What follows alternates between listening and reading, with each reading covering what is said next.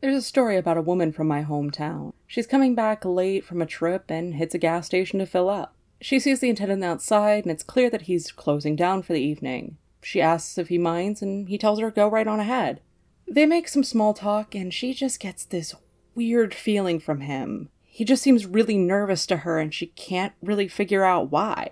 He offers to run her credit card inside for her, since this was a while back, and there was no credit card reader on the pumps. And being young and naive, she lets him. He comes back out a few minutes later saying the card has been declined. She's shocked, and he assures her that the credit card company is on the phone.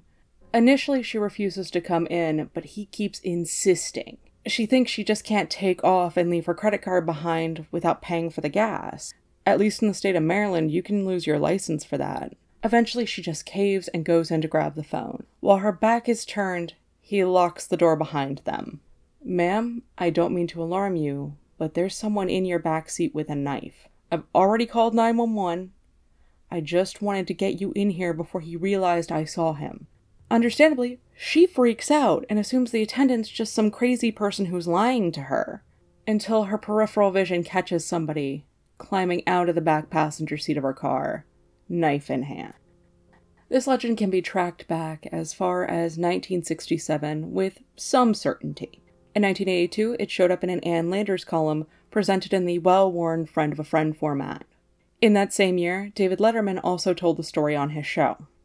In some versions that keep the gas station element, the attendant ends up marrying the woman he saved, and they live happily ever after.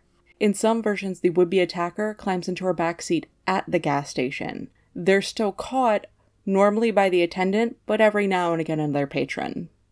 By far the most popular variant on this story is another motorist catching our would-be killer.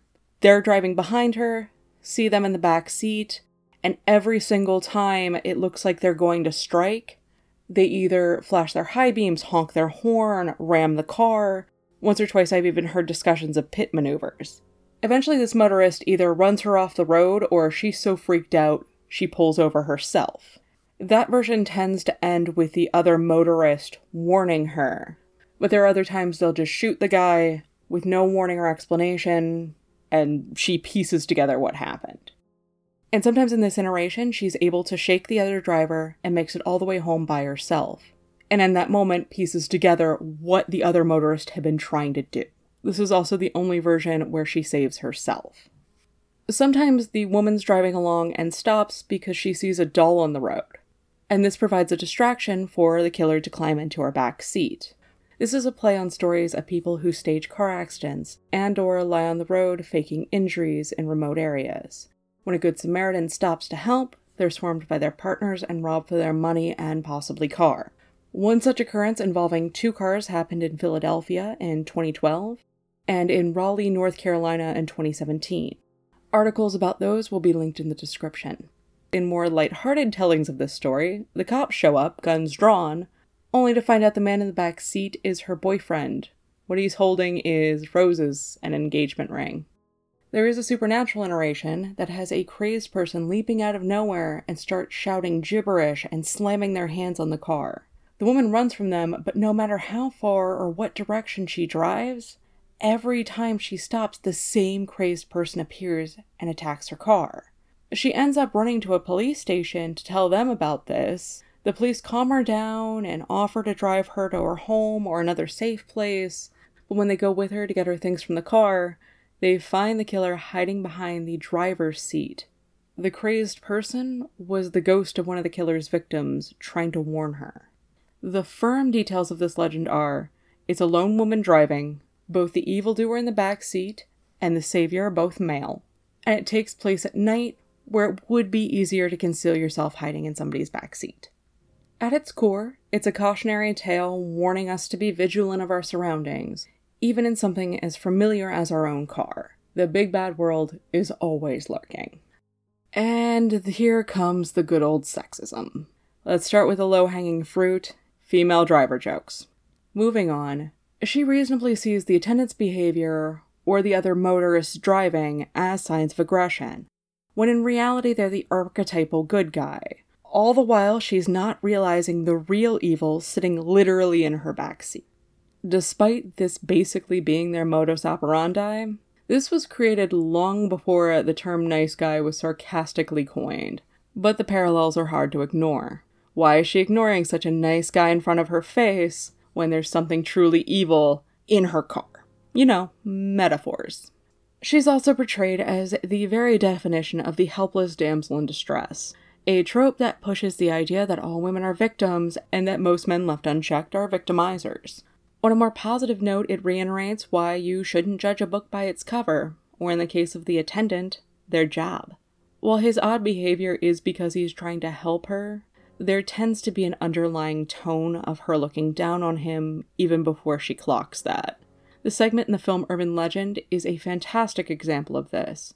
Even before hearing the attendant's speech impediment and dismissing him due to that, she's already being a bit rude. That's just her excuse to amp it up. This story is also a play on Americans' love of cars and personal space. On average, Americans prefer to be 2 to 3 feet away from acquaintances and strangers. Relatively speaking, this is larger than many other cultures. We also use cars in lieu of public transportation more often.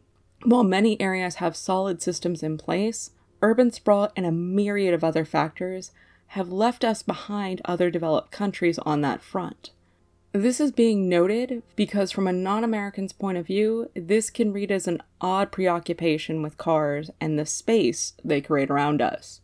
We don't have a monopoly on car culture, but we certainly are the stereotype. Now the big question, is it real?